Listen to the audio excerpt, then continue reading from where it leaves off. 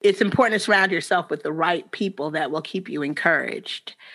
Because there are times when you, like I said before, you do feel like giving up, you feel like quitting, you don't want to do it anymore. But if you're surrounded with the right person, like I kind of call them the go-getter or the encourager in a sense. If you're surrounded with that person, it gives you strength.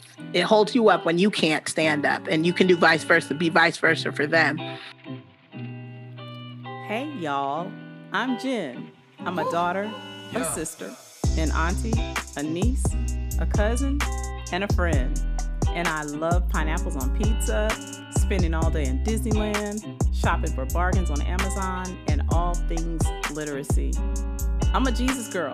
I love people, and I love hearing their stories.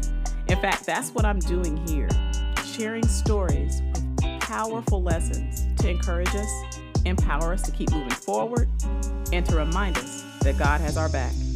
I can't wait for you to hear these stories. Why don't you go ahead and join us for a story worth living? There's something about this quote that I really, really love. It's by the Arturians, and it goes like this. Your work is not to drag the world kicking and screaming into a new awareness. Your job is to simply do your work sacredly, secretly, silently, and those with eyes to see and ears to hear will respond. This quote actually reminds me of this episode's epic educator, and I'm happy to feature a friend of mine who's been teaching in the elementary realm for a few years now. I say a few years, 17 years to be exact. She currently teaches at Bethany Christian Academy in Montgomery, Alabama, where she's taught everything from kindergarten to fourth grade in her tenure there. While serving at Bethany, she was nominated for the Golden Apple Award, an honor that caught her by surprise.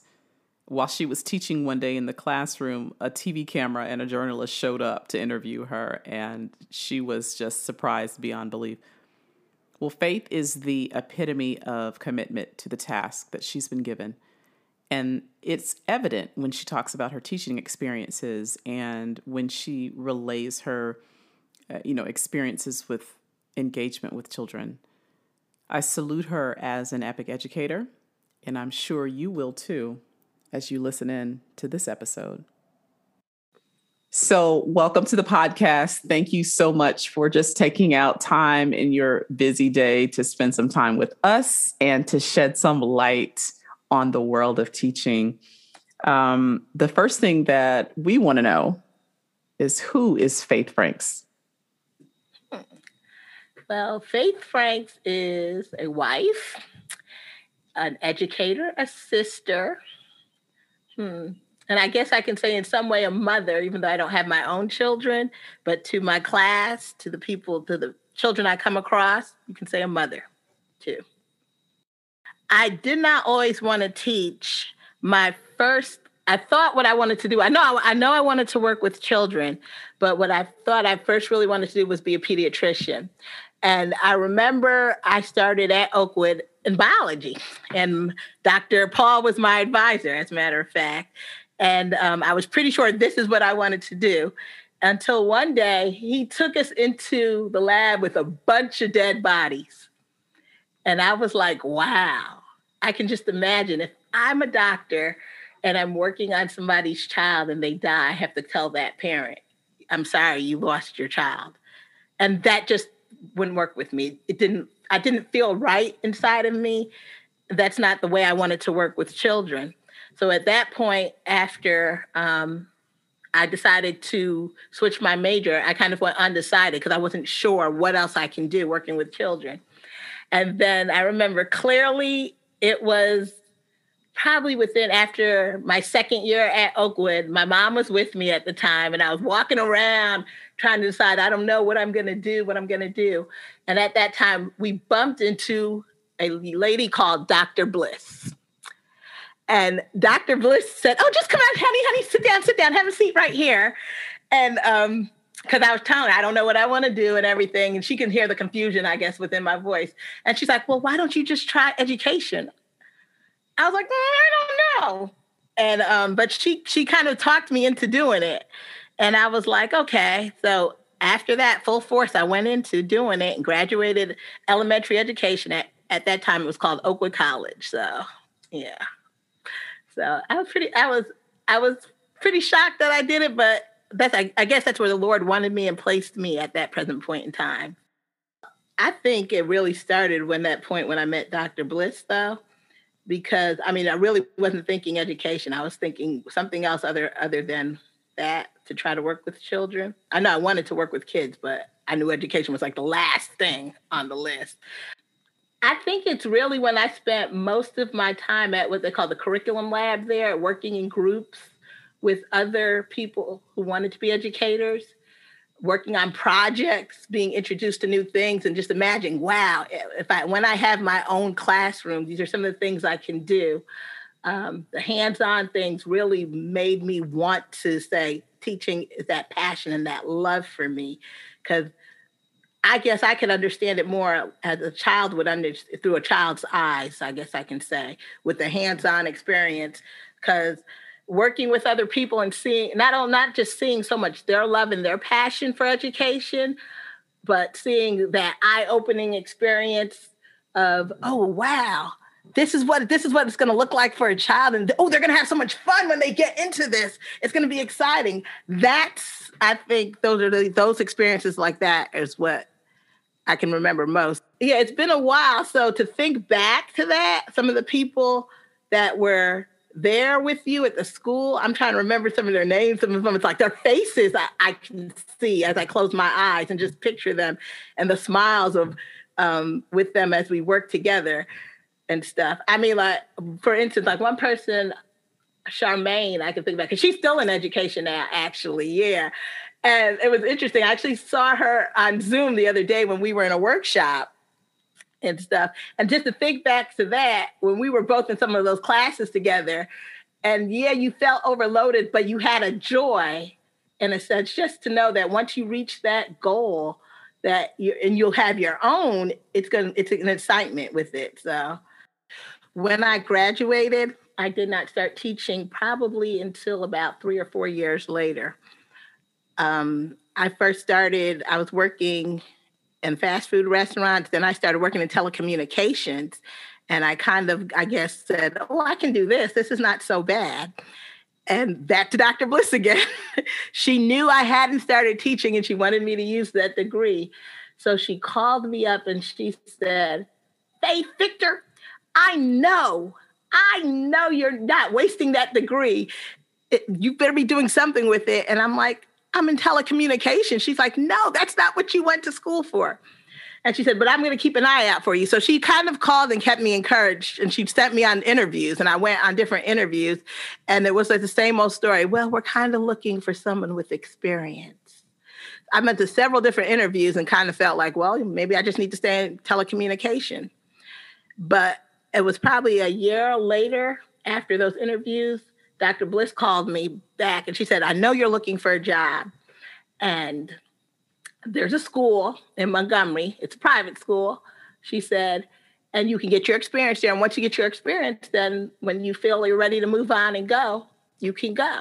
And I was like, it's a church school? Because I really wasn't sure if I wanted to be in a church school. When I was applying to public schools. She was like, yes, it's a church school. But she's like, you're just going to get your experience. They really need a teacher. And the first person that came to my mind was you, she said, because I know you have your degree and I know you need to be in the field. And I was like, okay, I guess I'll give it a try. And from that point on, I got hooked up with the superintendent at the time. That was Aldwin Humphrey. And he met me on Oakwood campus, interviewed me, and told me I got the job. And I guess I packed my stuff from Huntsville and got ready to go to Montgomery, Alabama. My situation was a little unusual because when I first went there, I actually took over for a teacher. I didn't start like fresh my new year, getting to know the students and everything. So I had a week to shadow her, to watch her, to see what she was doing and try to do what she's doing so parents wouldn't feel uneasy or want to pull their students out of the school, because I came in April, as I can remember. It was April. after I guess I started feeling my groove and getting into, you can do this, God's got you, it wasn't so bad. It really wasn't that bad. The kids got to know me. We had fun. And so from April to May, it wasn't so bad. And I was like, okay, I got my foot in the door now. So that was a good thing.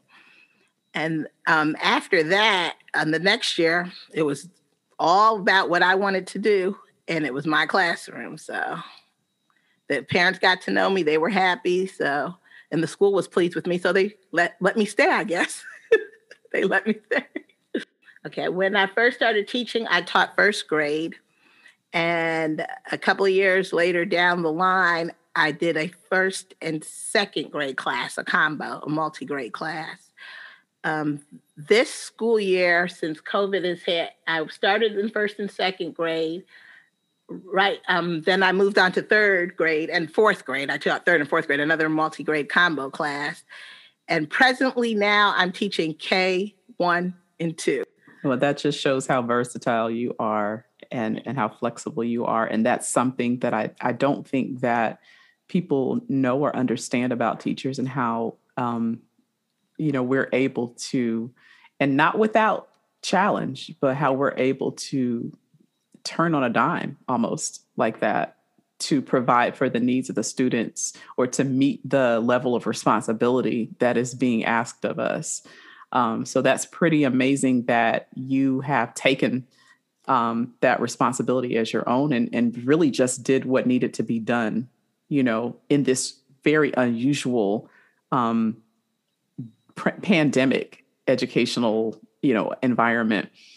So what has teaching just overall been like? What has the education process been like during the pandemic for you? Interesting and different, hard at times too. What made it interesting is that, most schools try to gravitate that we need technology. Technology is the new wave. The kids have to have more technology. This pandemic made us get technology. It forced us into doing things with technology. So I can definitely not say that the kids are not getting technology, but there's a difference between getting technology and understanding how to use it to educate a child. And this pandemic has definitely brought that out. And yeah, we say kids are so advanced. They can get on the phone and download all these things and do these things, but they really don't understand how to use technology to learn. And so this pandemic actually has stretched, I can say with my students, have stretched them where some things you thought children should know, or you would think they pick up or they get it because they're always in front of a device. It has really stretched them to understand what it really means to type something or to go on Google Docs, make a slide, okay? Or to do research to find out, to know that just because you type it in Google doesn't mean that first one that pops up is the correct answer. And it's amazing. My students will say, Mrs. Franks, I found it. I said, okay, what does it say? What does it mean? And they're like, when they're reading it, they're like, oh, this can't be what we're talking about. So what we're understanding is that you really they're really understanding what it means to do research online. Okay. They're really understanding what it means to take things without plagiarizing or just put it together, copy and paste it, and they put it in their own words. So this has actually helped them understand technology, how technology should be used in education sense, I can say with that. The interesting part is what the downplay on it is the children are not getting hands-on. They need hands-on face-to-face. They need it. Elementary was not made to be like college level, I can say. And some of the programs they're trying to have it used makes it difficult because it wasn't designed for lower elementary students. Picture that kindergartner who has to sit in front of a screen from 8 to 2. That's just not normal. It doesn't even feel right when you're trying to educate them.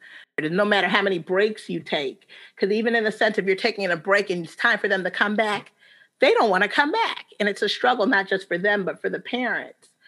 It's really, this pandemic has really changed not just the way we have to teach, but it's also putting a social effect on the children, which is sad. Just to turn a corner a little bit, can you talk about some of your most memorable students? Ooh. And I'm sure that many of them are memorable for many reasons, but which ones stick out in your mind? One thing I could say, my passion and love for teaching is the fact that children, even if they get upset with you or you get upset with them, they make you love them regardless because they're just real. They tell you like it is, I guess, the way they can tell it to you. And they're just real with it. When I think about a memorable student that sticks out in my mind, okay, I had this one student. This is when I was teaching first grade. I had this one student. I won't use her name just in case she's listening to the podcast. I don't know why, but she would just scream and cry and go underneath her desk. I mean, when we first entered the class and everything, I mean, it didn't seem like there was any problems, but I guess if a student said something and she didn't like it, emotionally, she did not know how to just say no or just leave me alone. She would literally scream and cry and go underneath her desk. And even though I'd pull her to the side and have a little conversation with her and try to encourage her, there's a better way to handle it, it didn't necessarily work out that way. She would scream and cry and go back underneath the desk. And so I came up with a system of, okay, it's apparent that you have to cry, and I'm not going to stop you from crying. This is the way you deal with what you're dealing with right now.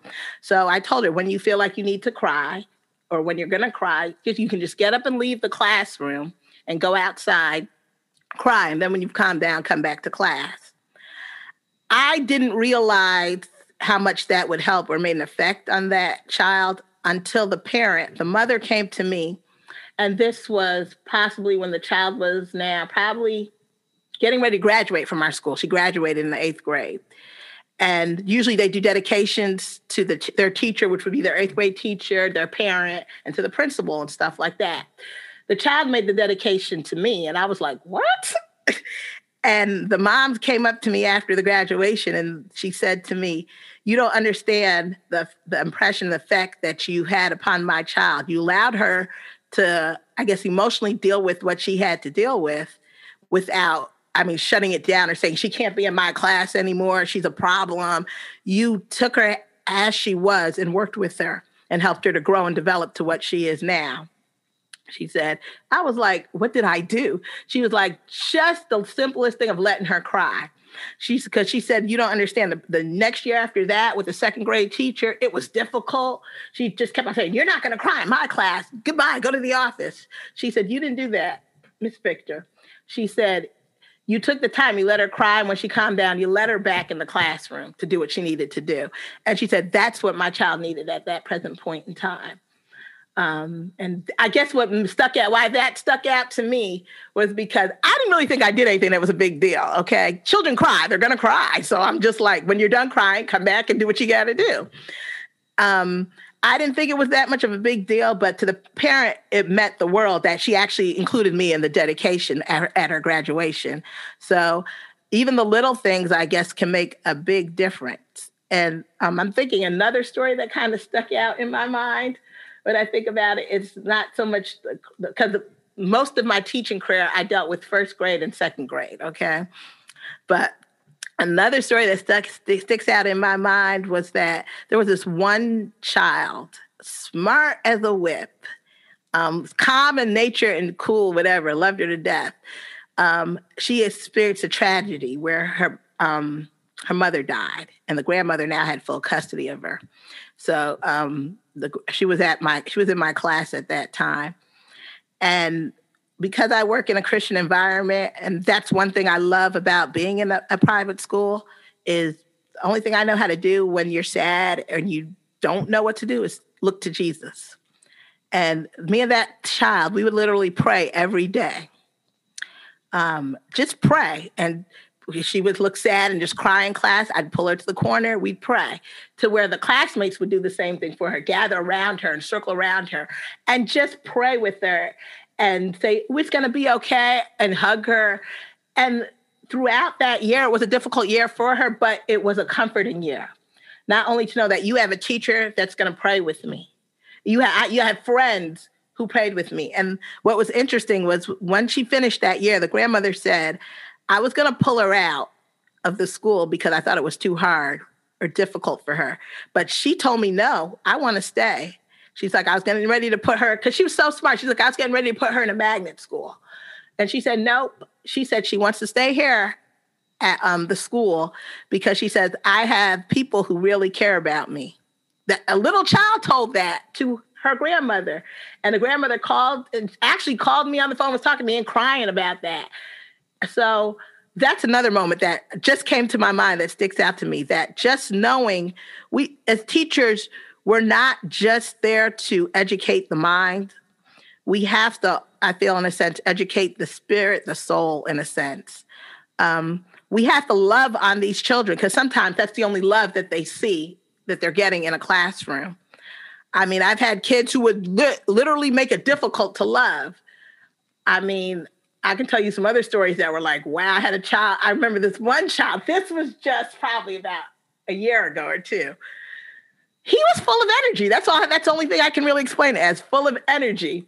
He made it difficult to learn. He made it difficult for every aspect. But you know what? When he would come in my class, even I'd be like, sometimes, when teachers, and I know teachers do this, can he be absent today? Please be absent, please. That sometimes would come in my mind. Will he be absent today? Lord, I need a break. Just let him be absent. But no, he was there faithfully every day. Did not miss a day of school. But one thing that honestly stuck out in my mind, no matter what, if he needed something, he said, if I told him, you just tell Miss Franks, she'll help you out. I would get it for him and try to help him out. And just because of that, I mean, before he had to leave to go to another school, he would just hug me like, I love you, Miss Franks. Thank you so much. Thank you, Miss Franks. I'm like, for what? He'd just be like, you're just awesome. I'm thinking, okay.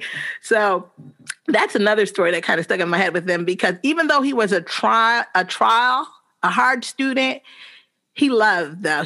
That's the way he showed his love, I guess, in a sense. He loved, and he wasn't afraid to tell you. I was always trying to hug and squeeze me. And this was before the pandemic at the time. Always trying to hug and squeeze me. Even though he did wrong, he'd look at me, smile, and want to come and give me a big hug and a squeeze. And I'm like, you're still going to get in trouble for that, right? But still, he was just like, it doesn't matter. My students, I can honestly say, they knew if they were disciplined, it was disciplined out of love. And even after the discipline, I'd always let them know, Miss Franks loves you. I love you, right? And they're like, yeah, I know. Uh-huh. So that's the main thing. Those are great stories, too, because it just made me see your emphasis on relationship with your students and just how important that relationship with them is to the whole teaching process. Yeah. So I love it. I seem to recall that you were nominated for an award. You want to tell us about that? An award that I got. Are you talking about the Golden Apple Award for the I think it was Teacher of the Year? Yes, I was nominated for that. Yes. And I was on the news and I was like shocked because one of my coworkers, which is still my friend today, she moved back to Miami. She put my name in for it and nominated me. I was surprised that I won. And because she just said, I just believe in giving you your flowers while you're still alive. And she's like, people don't see and understand how much work we actually do as teachers. And sometimes we can be taken for granted. So yes, I was nominated for the Golden Apple Award. Yes. So how did they, because I know it was a whole surprise, like how did they pull that off? I would tell you, it was a surprise, but I kind of knew my friend was up to something because she told me, don't miss school on this day. I'm like, why? What if I feel like taking a day off? You can't. And then the other thing she said, which I thank the Lord, please come to school dressed good with your hair combed. I'm like, huh? Wow. And I know she kind of got my husband involved with it at the time. And so I guess to tell him to tell me, please make sure she looks good when she comes to school that day. So how that kind of worked was I guess she put my name in and information about me to a news network down here. And the news network selects from a bunch of different teachers. So when they put my name in, they selected me. I don't know, maybe she wrote something really great about me. I never got to see it, but I'm pretty sure she did. So they selected me, I guess, out of hundreds of teachers. And then from that point on, you got to go on the computer. I guess this is where, to me, it came more of a popularity thing. And the person who got the most votes at that time, they would become that person who won, and then their names will go in for a drawing to be that teacher of the year. Unfortunately, I didn't win that second part because I do come from a small school, but that was okay. But it was a shock to me because when I did come to school that day, I'm teaching on the board, doing my thing, and my kids, they're paying attention. And then one of my kids say, "Miss Franks," I'm like, what's wrong? Turn around. There's a camera in the classroom. Now, anyone knows me, I do not like cameras. I don't even like getting my picture taken. So I jump, hide my face, and run out the classroom. And the kids are just laughing.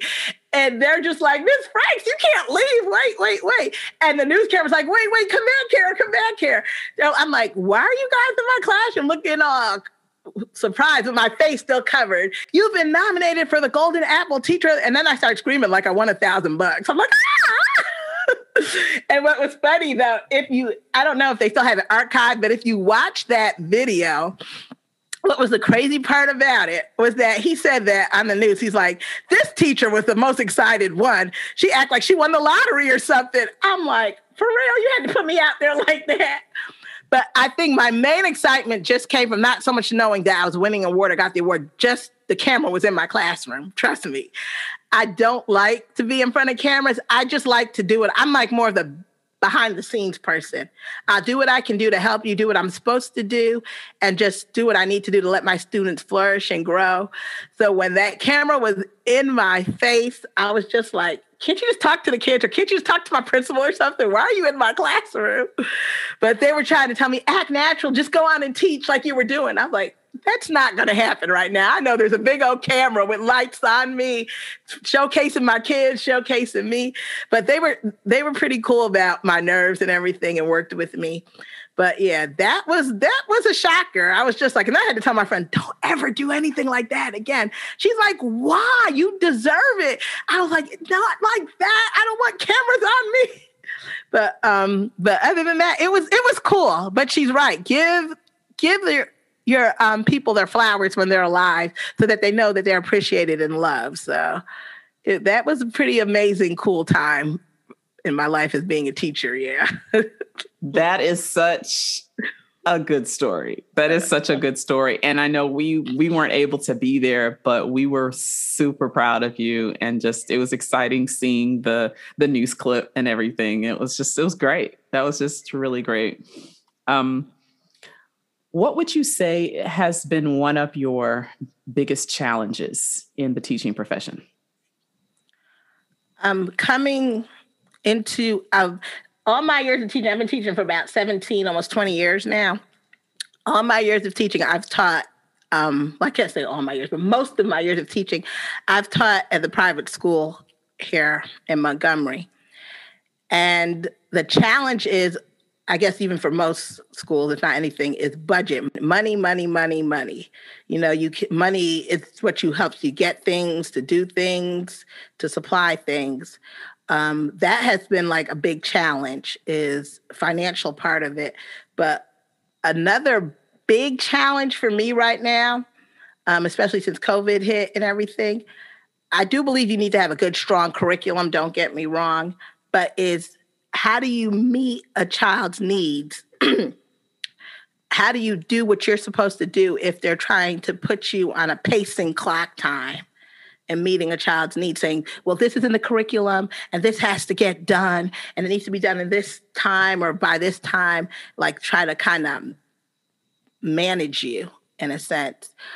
I don't truly feel that a student or a child's need is being met when you do that. And I know they're trying to they come out with different things to do, differentiate, try doing this activity and try doing that. And some of those things do help, but I truly feel that the teacher knows what's best because they're with that child for most of the time in the day, and they see where that child's needs need to be met.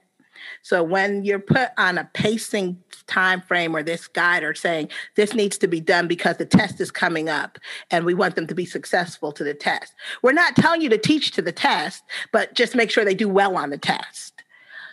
I'm just like, okay, so what am I supposed to do? Put everything else aside and just focus on the test standards, the test goal, because that's what's going to, I guess, make the school look good. Is that reaching the need of the child? And in most cases, I know it doesn't do it. It just makes the test look good. But I want to be able to prepare students not to be test takers, to be thinkers, to think outside the box, to love learning and have a passion for it because you've developed new and different ways to do things. And I just find it difficult at times when you have to stick to a certain curriculum or do things a certain way. So not just a financial challenge, but that's also another challenge that I find in teaching. I think there's so many things that people who are not teachers just assume about the profession, and they don't get to see these like qualitative details like that. That's really good the way you articulated that. Yeah, we need to be careful. I mean, a lot of us sit on different boards and stuff, and maybe some people who sit on those boards were in the classroom at one point in time, but they've been disconnected because they've been out of the classroom so long, they truly don't understand and see the challenges. So when you say, well, when I was in the classroom, there's such and such and such, and this is how we used to do it. But good, that was good for your time. But imagine now that we're in the middle of a pandemic. Were you in a classroom in the middle of the pandemic to understand and see what teachers have to do to try to meet the needs of students? I mean, there are times when my class ends, I'm still on Zoom with a child, probably until 5 o'clock, sometimes 6 o'clock in the evening, just because they need that extra, okay? And I mean, if I had to make it fun and just do it one-on-one, that's what I have to do to try to reach them, just to make sure that they're getting what they need. I mean, and then even for these, like I said, the social part of it, the class that I have now currently, they said to me one day when school ended, most kids, when school's out, okay, I'm gone, I can go home, I can watch my movies. But they said to me, Mrs. Franks, can you leave your Zoom open? I was like, why? Because we want to play. I'm like, on Zoom? Huh? And I said, okay, if it's all right with your parents, I'll leave it open. These children creatively found ways to have play dates on Zoom. Then because it was, I have a smaller class now, but because these boys wanted to play together and the girls wanted to play together, I said, okay, I'm going to put you guys in a breakout room. Girls, you're in one breakout room, and boys, you're in the other breakout room, and you guys play. And that's like, well, now Ms. Jackson's not going to be there, even though I turned my camera off and my sound off so that they could interact and play with each other because I had work to do. I was still there in front of the screen, though. But just to listen and to watch them find the creative ways to play. They went into the room and said, look, I have this toy. Do you have a toy like this? And they're holding it up and they're talking about it and they're being free and being themselves. Even one child said, hey, let's play Roblox together. Here, I'll let you in on my thing. So, okay, you hear me? Okay, do you see me? Oh, yeah. And they're playing the computer game on Zoom together. And I'm just like, what?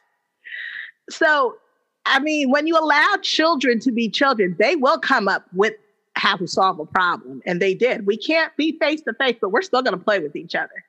And I'm still going to make my new friends in my classroom, even though I'm not able to go over their house. They're still going to be able to see parts of my house and see the toys that I have and share. So if we leave it up to children to be creative as they are, they will find a way to solve their problems at times. So they and it was interesting. I thought after like 45 minutes, they'll be done. They stayed on my Zoom for about 2 hours. I was like, what? Eventually, I just had to be like, guys, you got to go now. go. We gotta go. So they were enjoying it.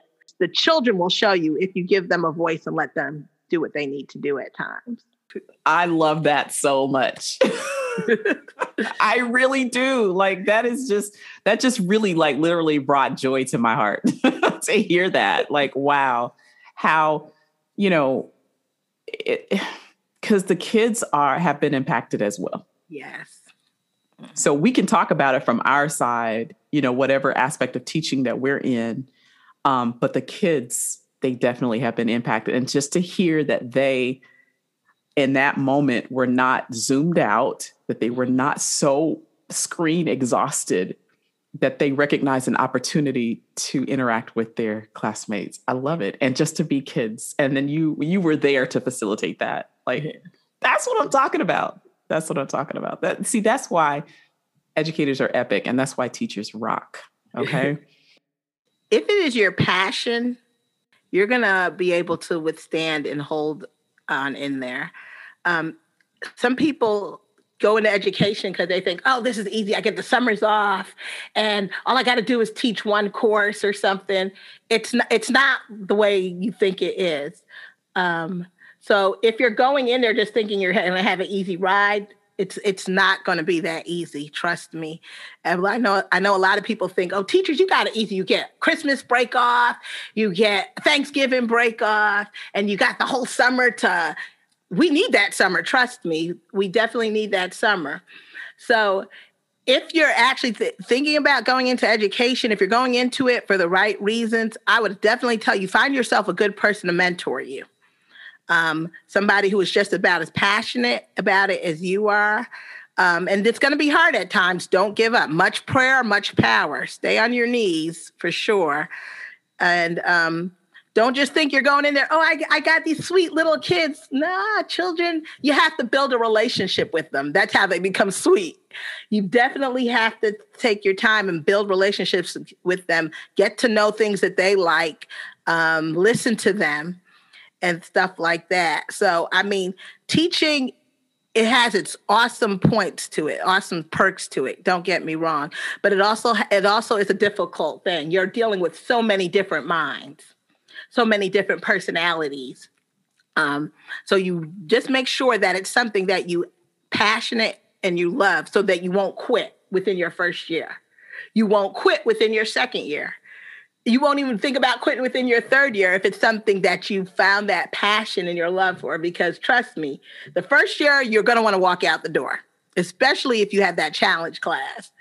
The second year, if you say, I made it through the first year, I can do it the second year. In the middle of the year, you're probably going to want to walk out the door. Okay. The third year, even if you say, oh, this is a great class, I think I found my calling, then it might be something in administration. And you're going to be like, I'm gone. You're going to want to walk out the door. But if you know you found something in it that you're passionate and you love about it, you're not going to turn around and walk out the door.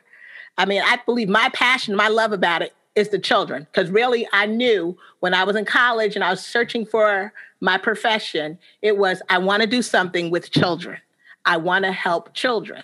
So it may not have been pediatrics, but the Lord led me to education. And I can honestly say I've helped a lot of children, not just to say, ooh, I've molded their minds and shaped them, but I've helped them grow emotionally, I can honestly say.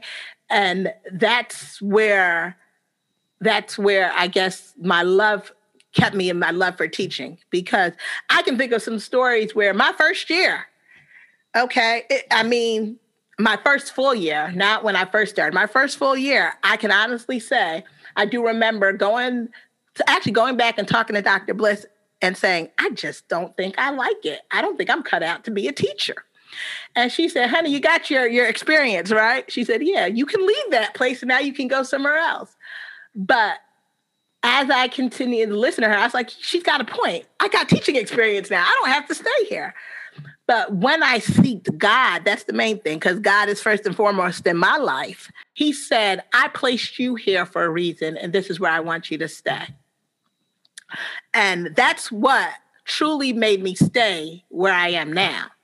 Because I easily could have went somewhere. I could have went to a public school, which would have probably been a little bit easier because I have more resources and everything. But Lord told me, this is where I want you to be. And when I'm ready to remove you, then you will leave from here. And I can honestly say that because through this pandemic, okay, honestly, I mean, my school should be shut down and it should be shut down, but not for God. That's what I can say. He still wants me there. He still wants it to be open. So that's where I need to stay until he says, good job. Let's move on to something else for you. So that's honestly what's keeping me and holding me together is Jesus, honestly. That's what's keeping me. So for that teacher or for that person who wants to go into the teaching profession, know why you're doing it. I'm going to say that first and foremost, and find the passion for it, because there are going to be days when you're just going to be like, I can't do this anymore. It's draining emotionally and physically. Okay. And so you just have to know that why you're doing it and keep on holding on to that to press forward. The children. It's kind of like a love-hate relationship, you could say. They get on your nerves. You're like, I wish you would be gone. But when they're gone, I miss them. I mean, right now I'm on spring break. I really don't miss them that much. I'm going to be honest. But when summertime hits and about 2 weeks later into my summer break, I'm like, I miss my kids. I miss the classroom. And I'm like, wait, am I really saying this? I really miss them. They say children keep you young, yes, but they also keep you on your toes and on your feet and everything else. But my students keep me company, I can honestly say. If I need to have a conversation, they're there to have a conversation. If I need a laugh, they make me laugh. If I need a hug, they give me a hug. If I want to cry and they even see tears building up in my eyes, they're there. Ms. Franks, it's okay. They're hugging you. You can cry. It's okay. And I'm looking at them like, huh? I'm supposed to be telling you it's okay. But they're telling me it's okay. Because I clearly remember when my mom passed and I had to be away from school, my kids made me bawl. Why? Because before her funeral, I came back to the classroom and I talked to the sub and I told the kids hi. And they're like, Miss Franks is back! Miss Franks! They were so excited to see me and they were glad. And then I said, well, I got to go, guys, because I won't be back probably for another week. And I got to go. But they started crying. And I'm like, why are you guys crying? Because we'll be good. They started saying, don't leave. We don't want you to leave. We miss you. We love you. I was like, I'm not leaving that because of anything you did. I just have to handle some business, pretty much I had to tell them. And the one child said, it's because of your mom. Is that why you're not coming back? I'm like, I'm coming back. I just have to bury her. I pretty much had to tell them. I didn't want to say that, but I had to tell them that. And they were like, but we'll be good when you come back. Watch, Ms. Franks, we're not going to give you any problems. And I just wanted to cry. And I kind of did cry. And I was like, honestly, it's not anything that you guys did why I have to go. I have to bury my mom, but I will come back. And they're like, okay. And then just one child would not just stop crying. I just had to run out the classroom because I was like, I felt sorry for the sub at the time because I was like, I should have went in there because now she has to get them all calmed down and bring them back down to whatever. I pretty much told her, let them go outside and play. And then when they calm down, you can bring them back in. But I had to literally run out the classroom because they would not let me go. They would not let me go. And I was just like, I have to go. But even in my return, when I came back, there were like a dozen of cards from every grade level at my school just waiting for me just to say how sorry they were and how glad they are that I'm back, though, in the building because they missed me. Because I don't only have a relationship with my students. That's what I love also about working in a smaller Christian environment. I have a relationship with all the students pretty much. Even now, one student is about to graduate from high school. I taught her in the first grade. And she still communicates with me. She comes to the classroom, volunteers and helps me before COVID hit. And even now she's like, I'm going this way to college, but I'm going to keep in contact with you. And if I need help, I know I'm going to call you. You're going to help me. And I'm like, yeah, I'm here for you. That to the point where she says, you're my second mommy. I'm like, oh, for real? She's like, yeah. And Mr. Franks is my daddy. And why that touched my heart when she said Mr. Franks is her daddy, she doesn't have a relationship with her dad. Her dad pretty much is not around in her life. And I think when I'm thinking of a story at her school, her high school where she used to go to, she needed a male figure because she got nominated for homecoming queen, and she needed a male figure to walk her in at the high school. They wanted the daughters to have the nominees to have their dads walk them in. And she said, the first person I could think about was Mr. Franks. She said to me, so can you ask your husband if he's walking out? I said, you can ask him. He's your dad, isn't he? So she asked him. He said, of course I'll do it. It was so funny. Those two, I mean, they're ridiculous. They went to the store together and got like matching outfits or whatever to go to this homecoming thing just to walk her down. And I guess it meant the world to her because she texted me later, thanks for lending me your husband. He's a great dad. And I'm like, well, he's your dad. So I mean, when you build real relationships with these students, they just don't leave. Trust me. They'll come back years later. There's one student I taught him, first and second grade too. And he graduated. But what was amazing, I haven't seen or kept in contact in a while with him. He came back to the school. She said, I'm coming to say goodbye. I'm like, what? He's like, I joined the military and they're deploying him. And he's like, I'm coming to say goodbye. And I was like, you give me your phone number. We need to keep in contact and I'm going to pray with you. And at that point, before he left my class, we held hands in a circle around him and we prayed over him. And then I said, I'm going to keep in contact with you. So I do remember I texted him one time. I really didn't expect him to respond. I said, are you keeping safe and is everything good? And he said, yes, thank you for checking in on me. Thank you for praying with me. I was like, okay. So, I mean, when you build relationships, even when these little ones grow and they become adults, they don't forget. They don't forget. They remember. And they'll come in the back of their mind to just look you up or even come to the school. You still work here? I'm so glad you still work here. I wanted to keep in contact with you. So they don't forget. And it's important to surround yourself with the right people that will keep you encouraged. Because there are times when you, like I said before, you do feel like giving up. You feel like quitting. You don't want to do it anymore. But if you're surrounded with the right person, like I kind of call them the go-getter or the encourager in a sense, if you're surrounded with that person, it gives you strength. It holds you up when you can't stand up, and you can do vice versa, be vice versa for them. Like I was telling you about my, like even with you, Jen, it's interesting is another thing I really found passion and desire in education is when I met you in the curriculum lab. And I was like, oh, there's another educator. Okay. Even though we were at different years, though, what was interesting about it and my journey with that was that I had a friend that can keep me balanced and focused. And I can go to about, what do you like about being in the classroom? I did such and such and this in my classroom or something. So it's like, it's who you surround yourself with. I mean, not all my friends are educators, don't get me wrong. But like my friend now, even in Miami too, like, now I was telling her it's so difficult to teach, especially when you're teaching online. I'm saying sometimes I feel like I'm going to quit. I just want to stop. And she was like, okay. She would listen to me talk and she's like, okay, but just try to hold on in there. She tried to throw these different ideas at me to encourage me to keep me going. And I'm like, okay, I feel you. And then I remember I fluctuate. I know I can be up and I can be down or whatever. I remember that it was probably last week I told her because we were working on something together online. I said, this is why I like teaching. I like working around people like this. She's like, I'm so glad you said that. I was scared when you said you were going to leave. I didn't want you to leave. You're a good teacher. You have to stay. You have to stay. I'm like, but my thing is, even if I end the journey of the traditional classroom, I'm always going to still be a teacher. Whether it's me tutoring or whether it's me mentoring and helping a child, because I love children like that, I still will, in a sense, be a teacher, even though it may not be in the traditional classroom. That was one thing. I find my strength from people who keep me encouraged and keep me balanced to let me know, just don't quit because of feelings. Because, sometimes our feelings can be wrong. We can't judge everything based on our feelings. So yeah, my strength comes from people, I can say. The right people, the positive people. Yeah. Thank you for your years of service to children.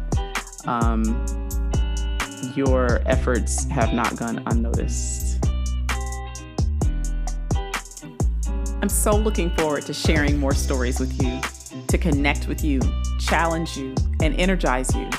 Stories create environments where we can learn valuable insights from each other's experiences. They represent our collective pain, joy, fear, faith, best days and worst days. They unite us, teach us, challenge us, delight us, and enable us to convey messages of hope in a complicated world. There's something to learn from someone else's story. They are countless lessons of faith, hope, and love. So why not take some time to consider your own story, then join us again for another story worth living.